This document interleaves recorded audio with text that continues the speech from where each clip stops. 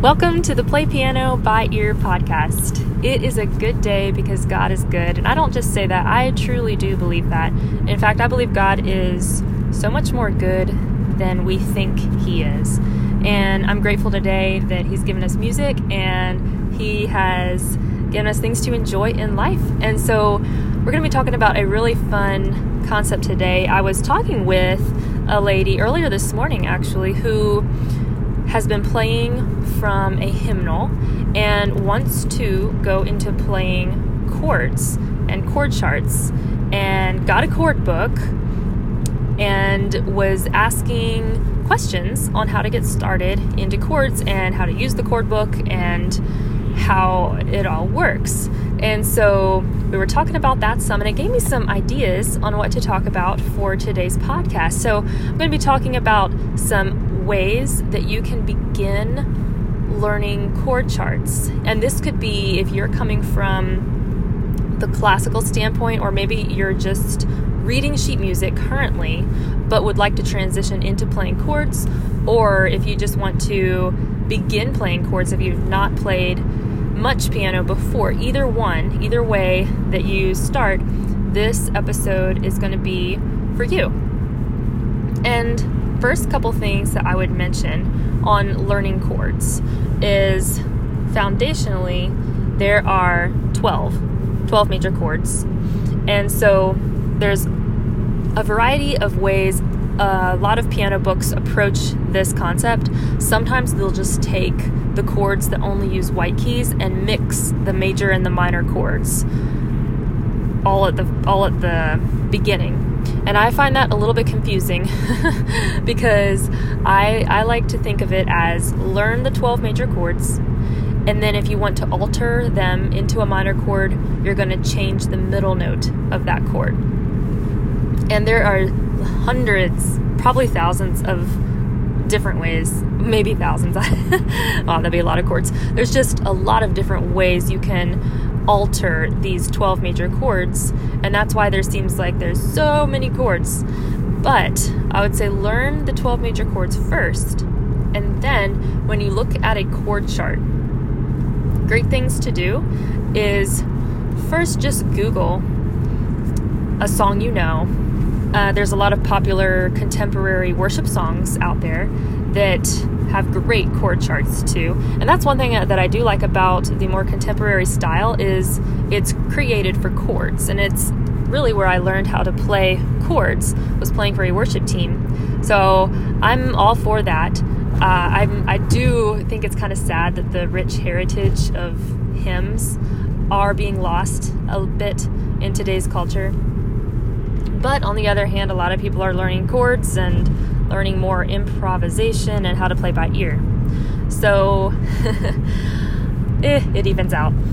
And then I would say go Google a song you know. For example, 10,000 Reasons, Bless the Lord. That song is a great one. Google 10,000 Reasons, Bless the Lord, chord chart. Put the words chord chart right after your song. Or you could Google the song Oceans, chord chart. Or, there's that popular one, The Blessing, chord chart. Or all sorts of ones. Blessed be your name, chord chart. And make sure to put the words chord chart behind your Google search. When you do that, probably the first thing that's going to come up is a website called ultimateguitartab.com. And that is a really great website. I really like that website. So you just click on that, and it's going to show you the whole song, and it's going to have all the chords above different words. And it's called Ultimate Guitar Tab. It has the way that you play that. I just had an idea. Okay, I'll come back to the idea, but it has all of the guitar chords right above each individual chord. It shows you how to play that chord on the guitar. So it's created for guitar, but the cool thing is when you're playing piano and you're playing chords, you're going to play the same chords that the guitarist plays. So Ultimate Guitar Tab is your website for piano chords. But my idea, an idea just popped into my mind, and it was, there needs to be an ultimate piano chord website or something where it's essentially the same thing, but instead of the guitar chord, it needs to be a little picture of a chunk of piano keys with the chord colored in. Oh, what an idea. Oh, okay. So that would be really, really great. But just go Google one of those songs. Then, next thing I would do, a couple ways you could approach this. And this would be the most simplest way. Play the song. And when you come to play the song like on YouTube, and when you come to one of those chords, instead of trying to figure out the whole chord, which can be a lot at first, press just that key on the piano. So if we're playing a song in the key of G, and we come to a G chord, and then a D chord, and then a C chord, and all that, just take one finger and press one note. G, D, C, and so forth, as the song is being played. And you want to make sure you press that chord right on top of the word that it's above. Generally speaking, the chords are going to be placed where they're to be played in the song. Not always, that's the little bit of confusing part, but for the most part, they're going to be placed right where they need to be. So you can start with one finger playing that note. And this is really going to help you feel the rhythm and the beat of the song, which is definitely, I think, the harder part of learning to play chords, is playing with a consistent rhythm, because there's no pause time. You just go. And if you miss a note or you miss a chord, the best thing you can do is just pick up the next one, and no one will notice. If you're practicing, then you can practice finding all of the correct chords. But there is a time and a place to just practice with the YouTube recording being played in the background, and you're playing along. Got to make sure it's in the right key, though. Otherwise, that would not sound good. And then, once you do one finger, then you can go to playing the whole chord. And when you play the whole chord, a great way you can do it is to play them in root position. So root position for our 12 major chords, for the C chord, for example, C chord in root position, thumb is going to be on C. Root position means if you're playing the chord with your right hand, then the name of that chord, if it's the C chord or the G chord or the D chord, the bottom note, your thumb note, is going to be that letter. So the C chord, your thumb plays C, and then 3 plays E, and 5 plays G.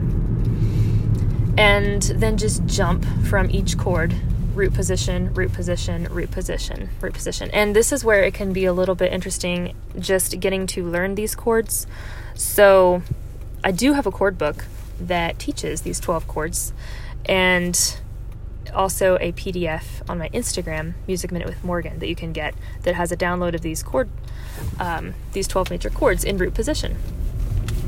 So your right hand's going to play each chord. So now instead of playing just one note, you're going to play a whole chord at a time. Then, at this point, you want to add the left hand as well. So the left hand's going to play an octave. So thumb and pinky. If pinky is on C, thumb is also on another C, 8 notes lower. And if you can reach an octave, awesome. If you can't, just do one finger or one note. Sometimes I've had that with younger students that are learning chords.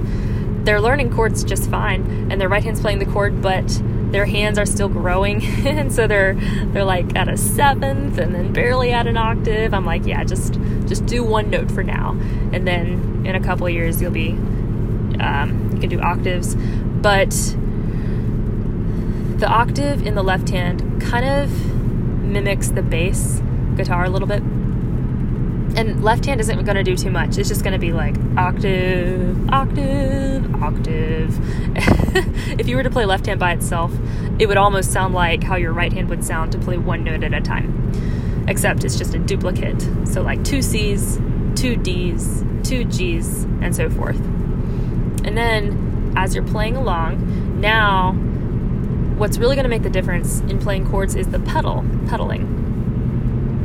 And you want to make sure to change the pedal, or bring your foot up and then back down, every new chord. And the most important thing is that you play your new chord right before you change the pedal. And if you've taken classical piano lessons, then you'll probably have used the pedal before. But this is something worthwhile to work on to get that seamless sound in between your piano playing. At this point, you're going to find that there are all sorts of interesting chords, like F sharp minor 7. And when you're first learning these chords, just go ahead and write out the notes above them. But once you know the framework of how chords work, you could take any interesting chord and find what it means. So if you know F sharp minor 7, if you know what each of those things mean, you can apply that to any chord. You could find the C sharp minor 7 chord. You could find the the G sharp minor 7 chord.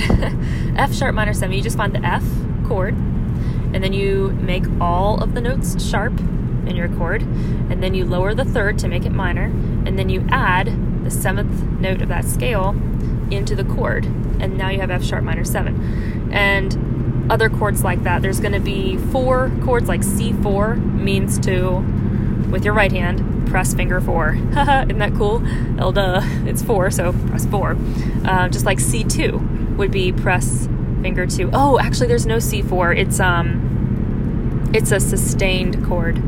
So whenever you see like C and then the letters S-U-S, sus, that is shortcut for sustain, and that means that you're going to press your 4th finger instead of your 3rd finger, and it's going to make this beautiful little kind of pulling melodic harmonic sound.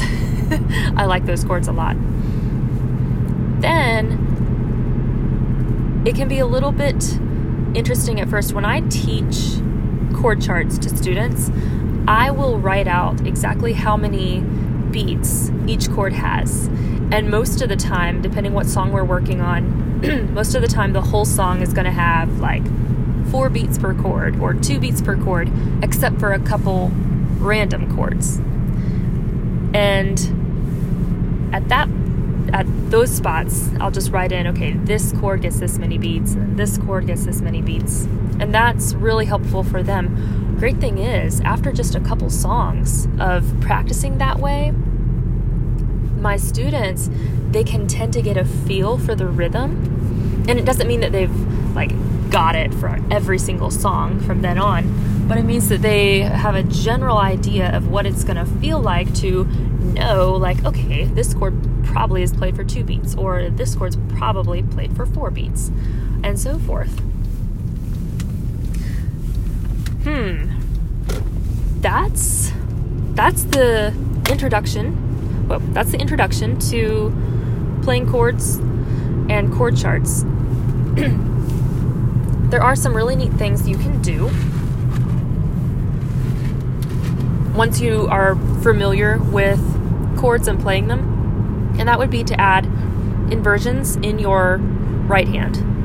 If you were to jump from root position to root position every single time you played a different chord, it's going to sound okay, but it's going to be missing something. And you might go, it's missing something. I wonder what that something is. And it's probably inversions. I had a student one time who played for a worship team, and she played beautifully. I mean, just gorgeous. But she came to take lessons from me for a little while to learn more about how to use chord inversions. And our first lesson, I showed her how inversions worked, and I asked her if she had ever used them before, and she was like, whoa, no, I haven't. And she said, I knew there was something missing. That's what it was.